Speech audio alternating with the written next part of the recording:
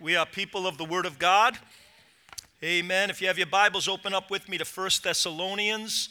I would just like to welcome colleagues in ministry, David and Shelley Fisher. If you would just give us a wave. They pastored many years in Massachusetts, now travel and do evangelism.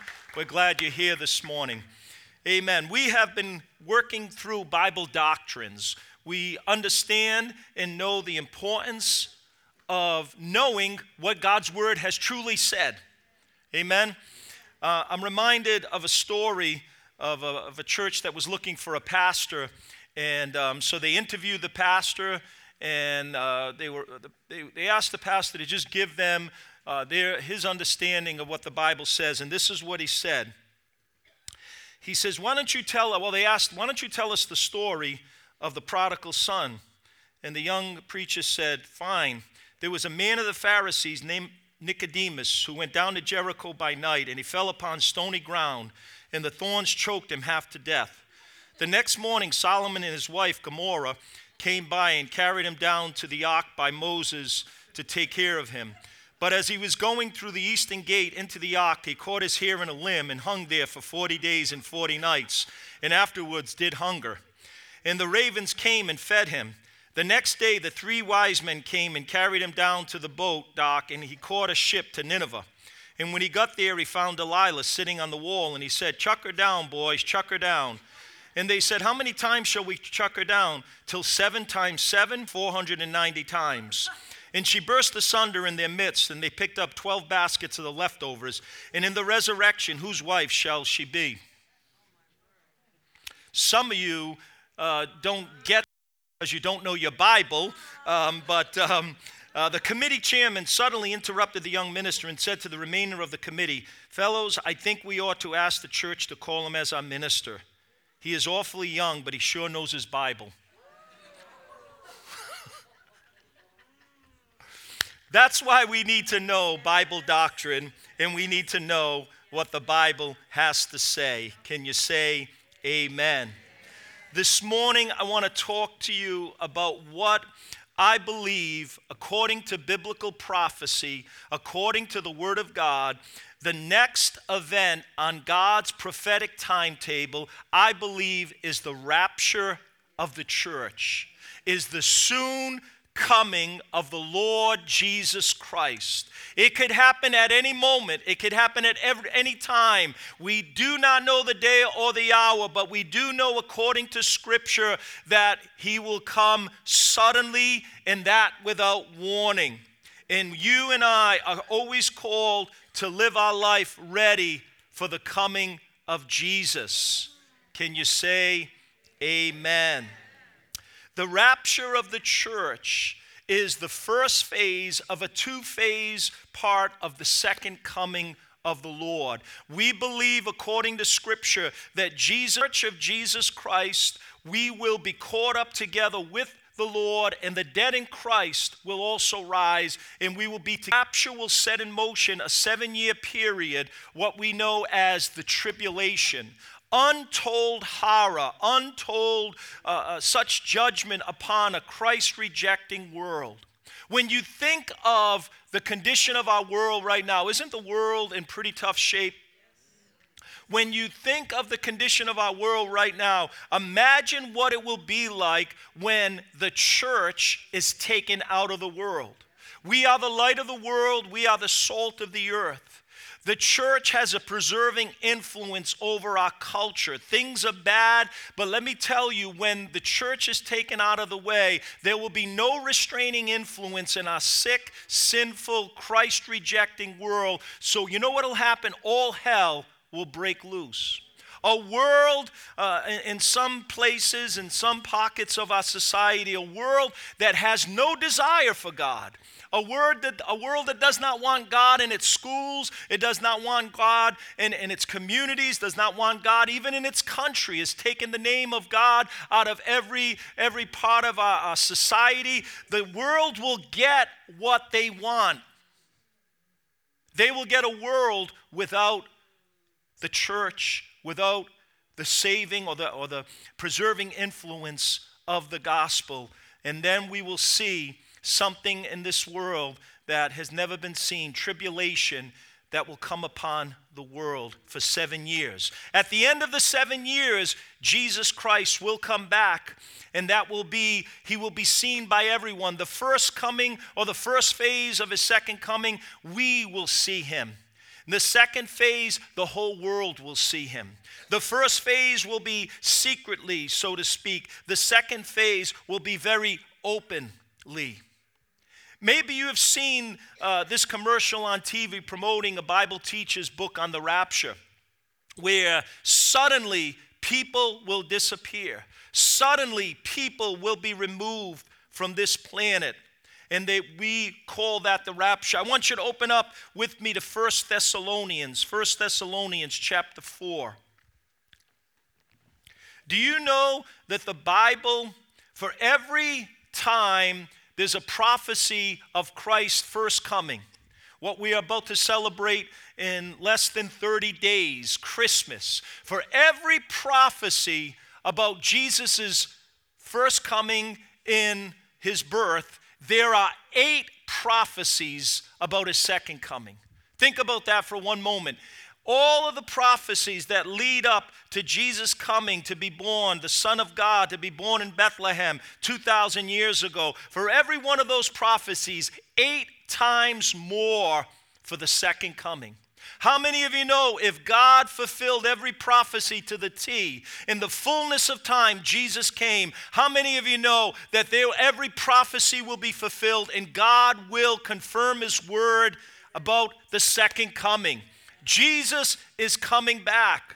I know we have heard it so often. I know the church has heard it by preachers and teachers and evangelists, and sometimes it's been overly sensationalized. Sometimes it's been talked about, and people have tried to identify all of what's going on in the world and try to connect the dots biblically and say this one is the Antichrist, that one's the Antichrist. Throughout history, people have tried to identify these characters. But you know what? Although it's been sensationalized, although people have lost sight of it, it is still a fact that Jesus is coming back, and he can come back at any time.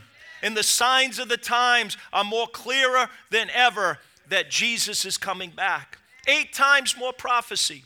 In the New Testament alone, for every 30 verses, or after every 30 verses, there is a mention of the second coming of Jesus. Think about that. One chapter, on average, for every chapter, there is a reference in the New Testament to the coming of Jesus. How many of you know that is significant? Yes, it is. Anytime that in the Word of God where you see a double reference, where you see a repetition, that is God's emphasis, and that means you and I are to be aware. Can you say amen? 1 Thessalonians, I want the Word of God to speak for itself. 1 Thessalonians chapter 4, verse 13. But I do not want you to be ignorant, brethren, concerning those who have fallen asleep, lest you sorrow as others who have no hope. For if we believe that Jesus died and rose again, even so God will bring with him those who sleep in Jesus. For this we say to you, by what? By the word of the Lord, that we who are alive and remain until the coming of the Lord will by no means precede those who are asleep. For the Lord himself will descend from heaven with a shout, and with the voice of an archangel, and the trumpet of God, and the dead in Christ will rise first. Then we who are alive and remain shall be caught up together with them in the clouds to meet the Lord in the air, and thus shall we always be with the Lord. Sometimes we stop there, but there's one more verse. Therefore, comfort one another with these words. Comfort one another with these words. In 1 Thessalonians chapter 4, we have what has been come to be known as the rapture of the church. The word rapture means a catching away, a snatching away. The word rapture refers to the church of Jesus Christ, true believers rising to meet Jesus in the ear at his second coming. The rapture is a sudden snatching away of the people of God. What is the importance of this doctrine? Just a couple of thoughts I'd like to share with you. It is a call to encouragement. It is a call to encouragement. The Word of God tells us, therefore, comfort one another with these words. What was the comfort? Because some had died and they thought they missed it. Those who were alive were unsure. But the point the Apostle Paul is making, those who die won't miss it. Those who are alive won't miss him. Jesus is coming whether you're dead or alive. You remember in the old Wild Wild West, the old shows, you would see the posters, wanted of a criminal, wanted dead or alive. The good news, you and I are going to go up in the rapture, whether we're alive or whether we're in the ground. We will go to meet the Lord, and so shall we ever be with the Lord. And we are to encourage one another. Think about it this morning. What a glorious event. In the twinkling of an eye, the Bible said, at the trumpet of God, you and I shall be changed. We shall meet the Lord, and so shall we ever be with the Lord. Is there anybody happy about Jesus coming back? Is there anybody happy about the prospect of the coming of the Lord? Hallelujah. Listen, we will finally be free from sin. Sin will no longer have authority or control over us. We will be finally free from suffering. No more suffering, no more pain, no more heartache. We will finally be free from Satan. No more devil to tempt us, no more devil to attack us. We will forever be in the presence of our Savior, the Lord Jesus Christ. Amen. Some debate about the rapture. Will it be pre-trib, mid-trib, post-trib? I still believe in a pre-tribulation rapture.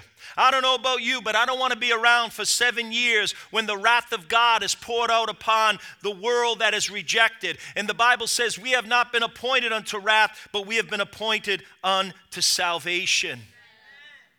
We know that no man knows the day or the hour when Jesus will come back.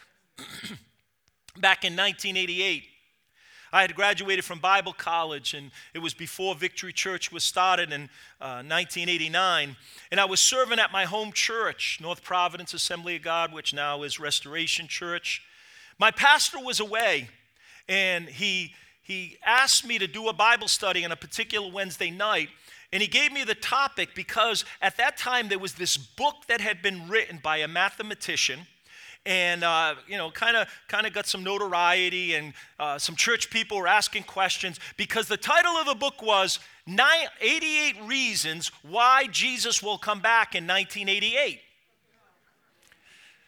So my pastor wanted me to deal with that and do a Bible study on the coming of the Lord. It's pretty easy because the Bible tells us clearly, no man knows the day nor the hour that Jesus will come back. All we are instructed to do is to watch, to be ready, and to be aware, and to be prayerful, because we do not know when Jesus will come back. Well, as you know, 1988 came and went, so this mathematician, he wrote another book, 89 Reasons Why Jesus Will Come Back in 1989. I don't know if he's still writing books. I don't know if people are still foolish enough to buy those books. But let me tell you, time is come and gone, and Jesus hasn't come back. But let not that cause you to lose sight of the fact that Jesus will return. We don't know the day nor the hour, but we are called to be sober and vigilant. Turn with me to Titus, just a few books over to the right. Titus chapter 2. Titus chapter 2. Look what the Word of God says. Again, I love to read the Word of God, and I love the Word of God to speak for itself. The Word has more power and authority than the words of any man. Verse 11, for the grace of God that brings salvation has appeared to all men, teaching us that denying ungodly and worldly lusts, we should live soberly, righteously, and godly in the present age. Look at verse 13. How should we live? Looking for the blessed hope, the glorious appearing of our great God and Savior, Jesus Christ. That's how we're to live. The grace of God has appeared to us. God has touched our hearts, but it's also caused us to look for a blessed hope. What's the blessed hope? It's the appearing of Jesus Christ. Can you say amen? We are not to set dates with foolish and outlandish speculations, but we are to look to that hope, that blessed hope. When everything around us seems out of control, our nation, the nations of the world, our own personal world, God is still in control. As crazy as it is in the world, brothers and sisters, we are called to be the salt of the earth, the light of the world, to do our best to influence culture. We are to pray for revival, believe for salvation. But let me tell you, this world is not going to get better. I hate to tell you that this morning. This world is only going to get worse. The Bible tells us that in the last days there will be perilous times. We need a revival so that as many people as possible can come to the saving knowledge of Jesus Christ. But this world will never become a utopia. It'll never become a perfect world until Jesus comes back, and that is after this, in the second phase, after the tribulation. And the Bible says he will set up a kingdom, 1,000-year millennial, and we'll talk more about that in the future. But God is still in control. Everything, even in our crazy world, God is still in control of the Middle East. He still has his hand on the nation of Israel. Let the nations rage, but God has his hand on the nation of Israel. And we are called to pray for the peace of Jerusalem. That tiny sliver of land, no bigger than the state of New Jersey, has a special place in the plan and the prophetic purpose of God for the last days. It all started there, and the Bible tells us it will end in Jerusalem. It will not end in Lagos. It will not end in Italy. It will not end in New York City or LA. It'll end in a small little city of Jerusalem. And all that we see in this world is being moved into place by a sovereign hand of God. Jesus said in Luke 21, verse 26, men's hearts will be failing them for fear of the expectation of those things which are coming upon the earth. Don't you find that right now? Maybe you and I might feel fearful at times, but I see people in this world that are so fearful, they can't comprehend what is happening in this world. I see it as a strategic opportunity to share the faith, to share the gospel. I was sharing the gospel with someone just about a week or two ago, discussing what's going on in our world. And let me tell you, we have a hope that the world does not have. They cannot comprehend. They cannot see a way out. But we have a way out, and it is through the blessed hope of Jesus Christ. You see, we have a hope in God this morning. People without Christ, if their hopes are based upon the political situation or the very tenuous agreements between nations, or if it's the condition of the economy or the uncertainty of life, there's no hope. There's only a hope through Christ. Paul said in this passage of Scripture, therefore, comfort one another with these words. We have good news. No matter how bad it gets on earth, we're going to be with Jesus. No matter how bad things get, there is a hope that we have to be with Jesus forever and ever. Do you know that the early church, that was their constant hope? Because they lived under an oppression, under a persecution. They lived in a culture where they were so persecuted, in prison, and even killed for their faith. So they were looking for that hope. They were looking for that hope that Jesus was going to come back. My question to you and I, have we become so comfortable and complacent that we no longer have that hope or that expectation for Jesus to come back? A second thought I'd like to share with you. The rapture or the coming of Jesus is a call to encouragement, but it's also a call to watchfulness. Turn with me to Matthew chapter 24. Again, to look and see how the Scriptures so clearly speak to this topic. Matthew chapter 24, verse 36. But of that day and hour no one knows, no, not even the angels of heaven, but my Father only. But as the days of Noah were, so also will be the coming of the Son of Man. For as the days before the flood, they were eating and drinking, marrying and giving in marriage until the day that Noah entered the ark, and did not know until the flood came and took them all away. So also will be the coming of the Son of Man. Then 2 men will be in the field, one will be taken, the other will be left. 2 women will be grinding at the mill, one will be taken and the other left. What does the word of God say? Watch therefore, for you do not know what hour your Lord is coming. But know this, that if the master of the house had known what hour the thief would come, he would have watched and not allowed his house to be broken into.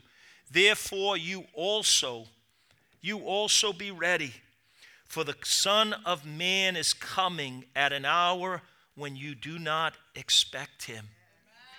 Look at the challenge or the injunction to watch, Jesus said, to be ready. Here we see a picture of the rapture. What does the Bible say? There will be 2 men in the field.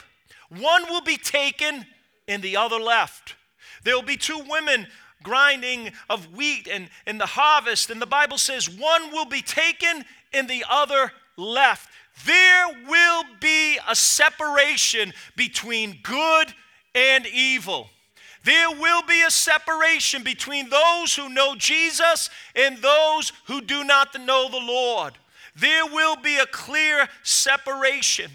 We see in this parable Jesus is telling, it just speaks of life going on as normal. Is there anything wrong with eating and drinking? No. Is there anything wrong with marrying or working? No. The point of this parable is Jesus is saying that life is going to go on as usual. In other words, people will be going on and living their life regardless of what's going on around them, and all of a sudden, there will be a separation. Jesus said in verse 42, watch therefore. Verse 44, therefore you also be ready. Turn with me to Mark chapter 13. My hope that is if the rapture were to happen right now, nobody would be left in church. Hello? You better run to this altar. If you're left behind, cry out for mercy. There's been times when we've maybe canceled a church service, or somebody got mixed up in their schedule and they came to the church parking lot and they didn't see anybody there. And they wondered, did I miss the rapture? Don't miss it. Mark 13, verse 32. Here it is again. But of that day and hour no one knows, neither the angels in heaven nor the Son, but only the Father. Take heed. Listen to the words of Jesus. Watch and pray, for you do not know when the time is. It is like a man going to a far country who left his house, gave authority to his servants, and to each one his work, and commanded the doorkeepers to watch. Watch therefore, for you do not know when the master of the house is coming, in the evening, at midnight, or at the crowing of the rooster, or in the morning, lest coming suddenly he find you sleeping. And what I say to you, I say to all, watch. Watch. See, there must be an awareness that the Lord may come at any time without warning. This alone should stir us from our lethargy. This should stir us from our complacency and our compromise. You see, we are called to live our lives in the light of His coming. That means we ought to evaluate our heart's motives, our priorities, our plans. You know, a lot of times we can do things, but God is not just looking at our actions, He's looking at the motives of our heart. Sometimes it's easy to do certain things in life, in church and church ministry, when other people see us, when other people applaud us. But do we do it when no one's watching, realizing that the eyes of the Lord are upon everything? The Bible says, and He sees the good and the evil. How do we live our lives? Are we to live our lives one way in public but be differently in private? No, we ought to be the same person, and that speaks to the issue of integrity, and that speaks to the issue of character. Turn with me to 2 Peter. Again, I want to let the word of God just speak for itself. Hear the word of the Lord this morning in Jesus' name. 2 Peter chapter 3. Beloved, I now write to you this second epistle, in both of which I stir up your pure minds by way of reminder, that you may be mindful of the words which were spoken before by the holy prophets and the commandments of us, the apostles of the Lord and Savior, knowing this first, that scoffers will come in the last days, walking according to their own lusts, and saying, where is the promise of his coming? Listen, Peter is prophesying, in the last days there will be scoffers, there will be people who will say, where is the promise of his coming? For since the fathers fell asleep, all things continue as they were from the beginning of creation.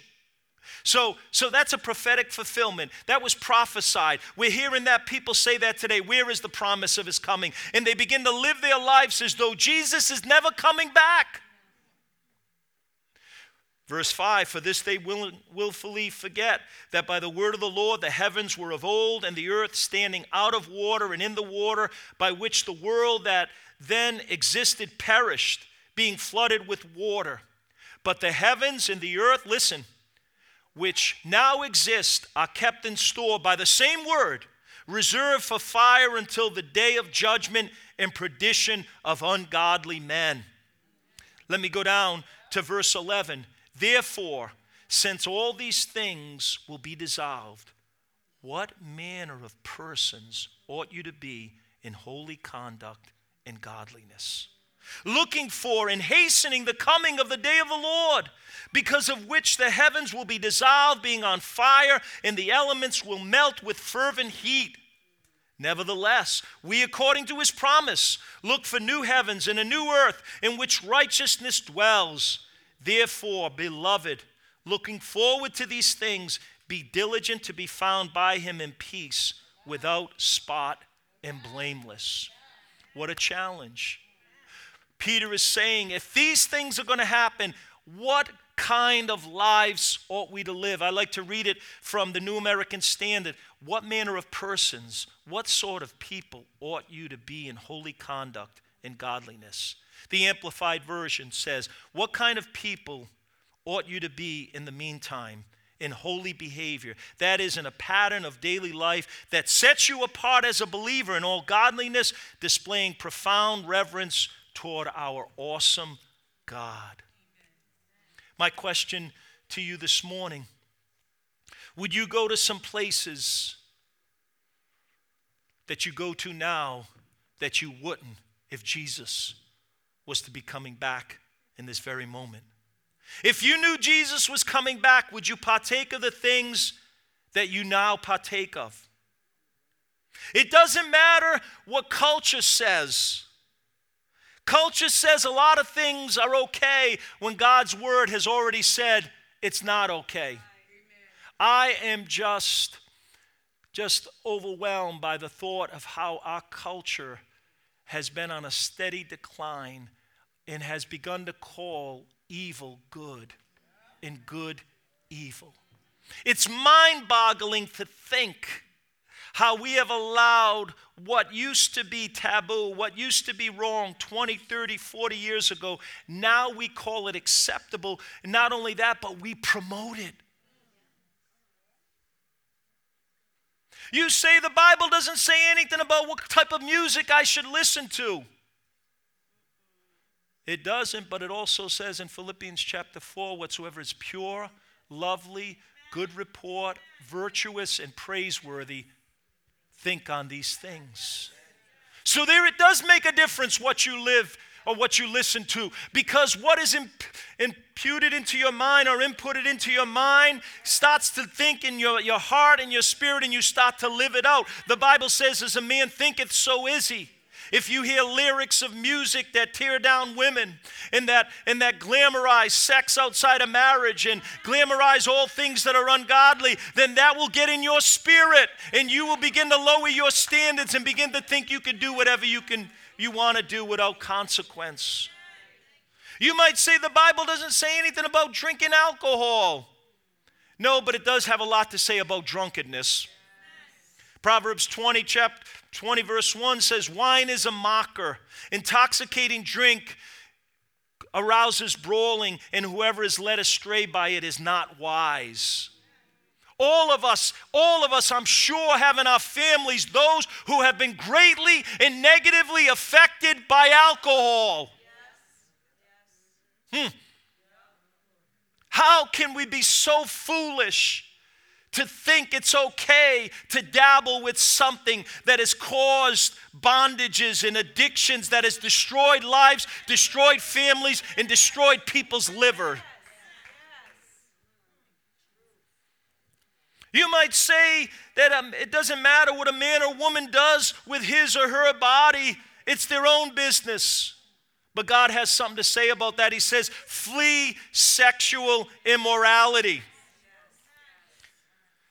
The Bible says in 1 Corinthians chapter 6, the Word of God says this, every sin that a man does is outside the body, but he who commits sexual immorality sins against his own body. And do you not know that your body is the temple of the Holy Spirit who is in you, whom you have from God? You are not your own. You've been bought at a price. Therefore, glorify God in your body and in your spirit, which really belong to God. You see, we might pick and choose what is right and wrong according to the world and according to culture, but we always must take the Word of God as our standard and as our guide and as what is right and wrong.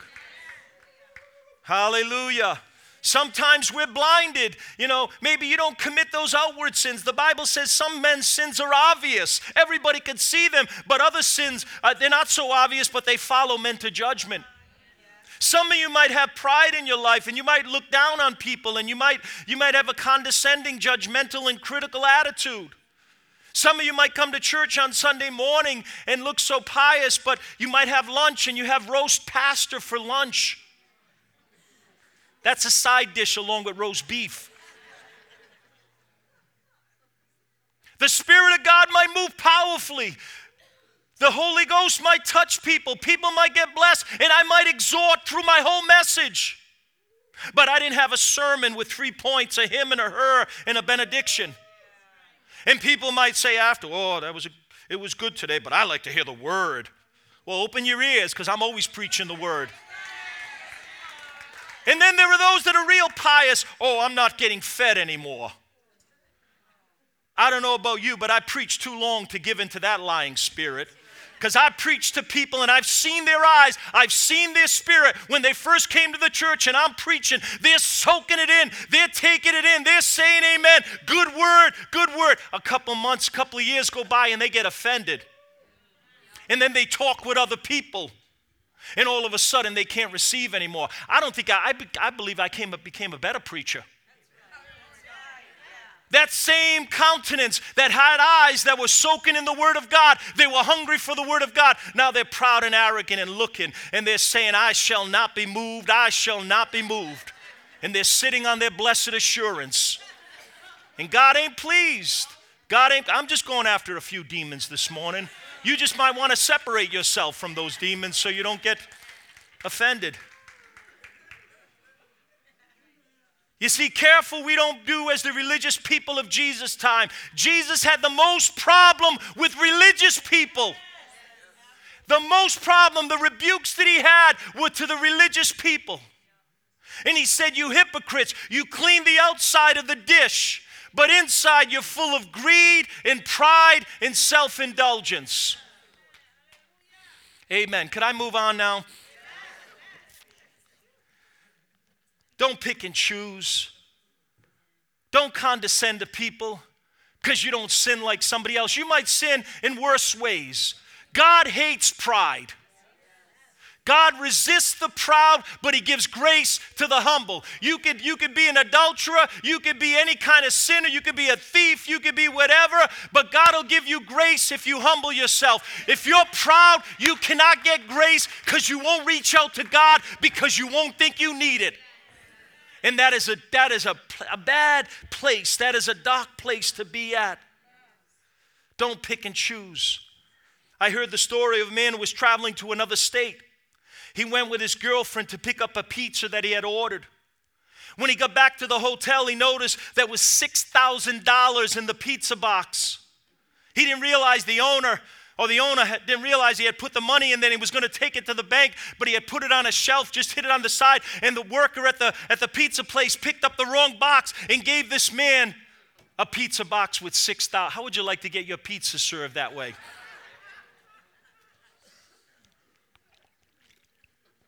The man, being honest, he brought back the money to the pizza place. The owner was so grateful. He wanted to take a picture. He wanted to post it on social media. He wanted to call the local news station. The man says, no. And the pizza says, wow, you are so humble. The man said, no, this woman is my girlfriend. My wife's at home.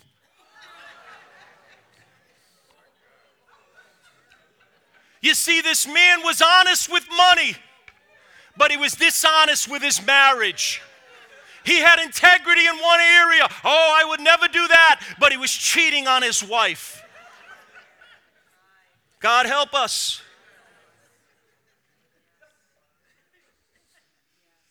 You see, there is a call to watchfulness that is not an empty warning. It is essential. Why? Because we're living in a world that everything is geared against us. Everything. You have to understand we're living in a sinful, sick, perverted, wicked, evil world. That is the truth. That is what the Word of God, that is how the Word of God assesses the condition of mankind.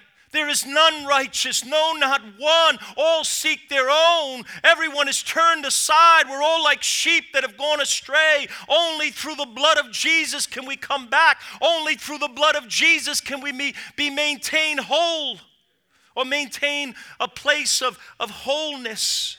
Everything in the world is geared against us. 1 John chapter 2, verse 15, John the Apostle says, love not the world, neither the things that are in the world. For the lust of the eyes, the lust of the flesh, the pride of life are all of the world. It's not of the Father, and they all pass away. When the Word of God says, love not the world, it's not talking about God's creation. It's not talking about people. The reference there is talking about the systems, the culture of the world that is geared against God. Love not the world. Say no to the world. Say yes to God. Resist the devil. Submit to God. End time prophecy was never given to satisfy your curiosities, but to prepare us. To prepare us. Jesus said, because evil will abound, the love of many will grow cold. That's very real in our world. It's very evident even in churches. Christians are growing cold. Christians are turning away from the faith. COVID revealed something to us. It made people comfortable and complacent. Now they like to go by bedside assembly of God and watch it on their iPad. Some of you didn't get that, but you can watch it later. What are we to do?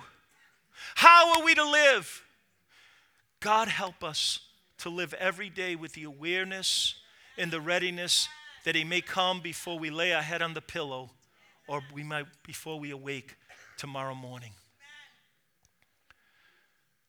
I was talking with a good Christian brother last couple of weeks, and we were talking about what's going on in the world, talking about Bible prophecy, talking about end times.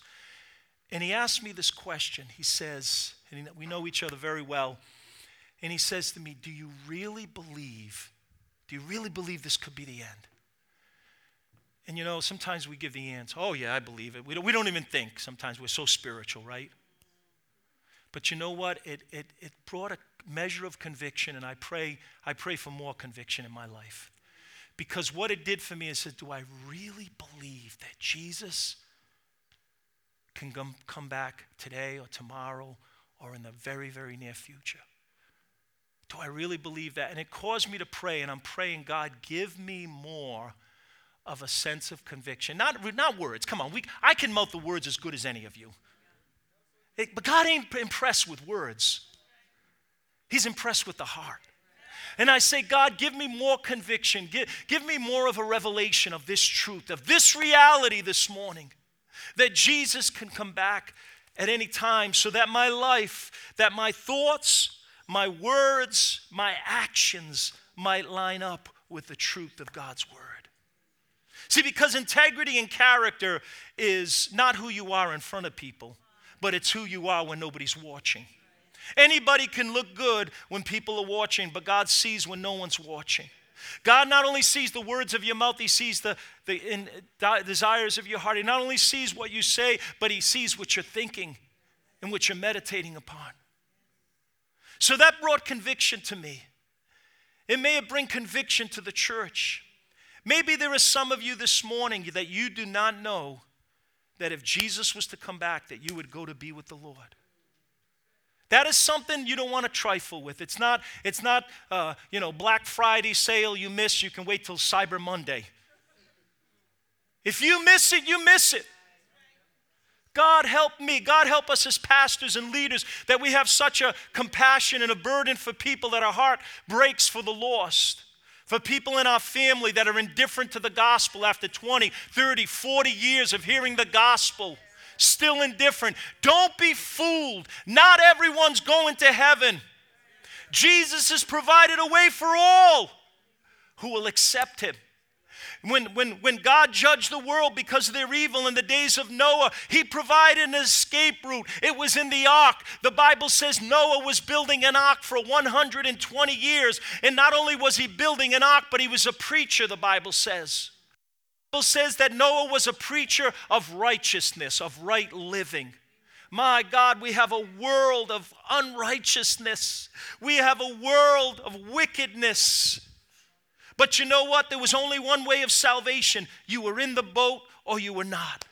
And the door was open. There was an opportunity. Whosoever will, let him come in. Whosoever will, let him get into the ark of safety. But there came a time when the door closed and the rains came. There was no more opportunity. But God gave the opportunity. You know what? What's so amazing is that, Noah, his family, they were in the minority. Everyone else in the majority rejected the truth. They were in the minority when they got out, but how many of you know when they got in the ark, but how many of you know when they got out of the ark, they were in the majority? Isn't it amazing that experts built the Titanic and it sunk, and amateurs built the ark and it floated? What Leonardo DiCaprio didn't know,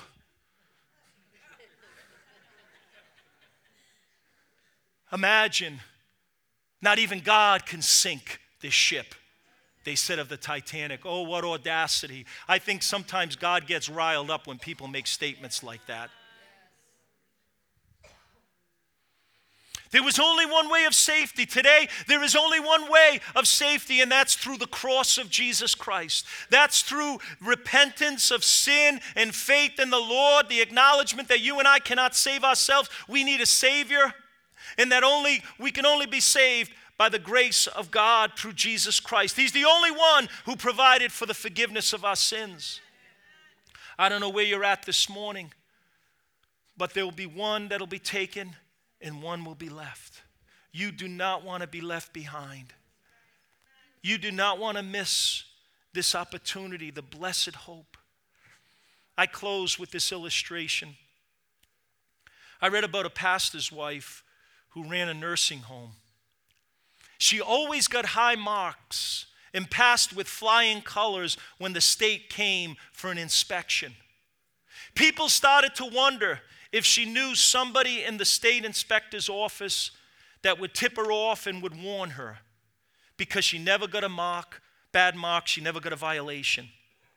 When she was asked the question, how she always did so well, she said this.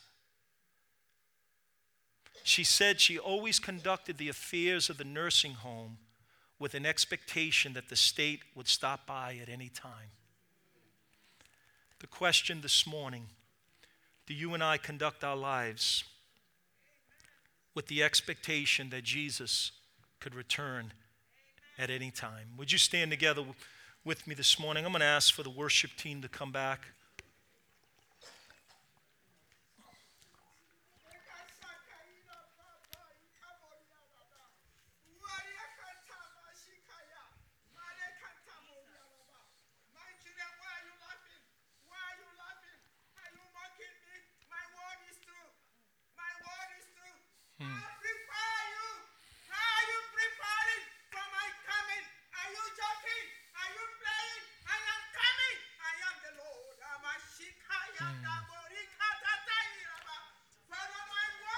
Yes.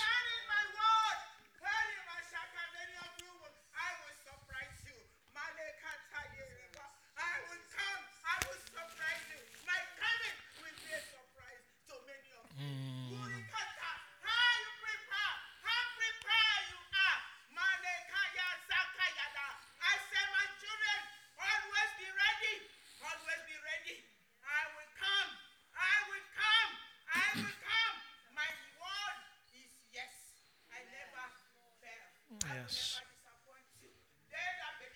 Thank you, Jesus. Yes. Many of you are joking. You are laughing. You are laughing. What are you laughing for? How prepare? I will surprise you. I will surprise you. I will surprise you. I will surprise you. Male Kashiko. Male Mashoko. My servant. My servant have given you my word. My servant have given you my word. My servant have said what I desire from you. I have desired better things for you. My desire is you not to miss my coming. Amen. Amen. God just added a divine exclamation point to this message through a prophetic word and a burden of the soul, of the burden of the heart of God. I want to ask you right now, if you're not sure or if you want to make sure, just quickly move out of your seat. Just come to these altars. We're going to have a time of prayer. Some of you have been playing church. Some of you have been in and out. Now's not the time. We're living in desperate times. We're living in perilous times. We need to make sure we're right with God. Would you just quickly move out of your seat? Come to these altars as they begin to sing. Come on, let's heed the warning this morning. Let's heed the warning to prepare, to be ready, to make a choice, to repent of our sins this morning. Amen. Amen. As they begin to sing, you just come. All the saints and angels bow before your throne, and all the elders cast their crowns before the Lamb. Thank you, Lord. Of God and sing. Yes, Lord. You are worthy of Thank you, it Jesus. all. Come on, there's others that need to come. There's others that need to make it right with God this You morning. are worthy of it all. Come on, today is the day of salvation. For from you are Come on, all respond to God. and to Trust God this you are all morning. Put your things. faith in Jesus this morning. You deserve the glory.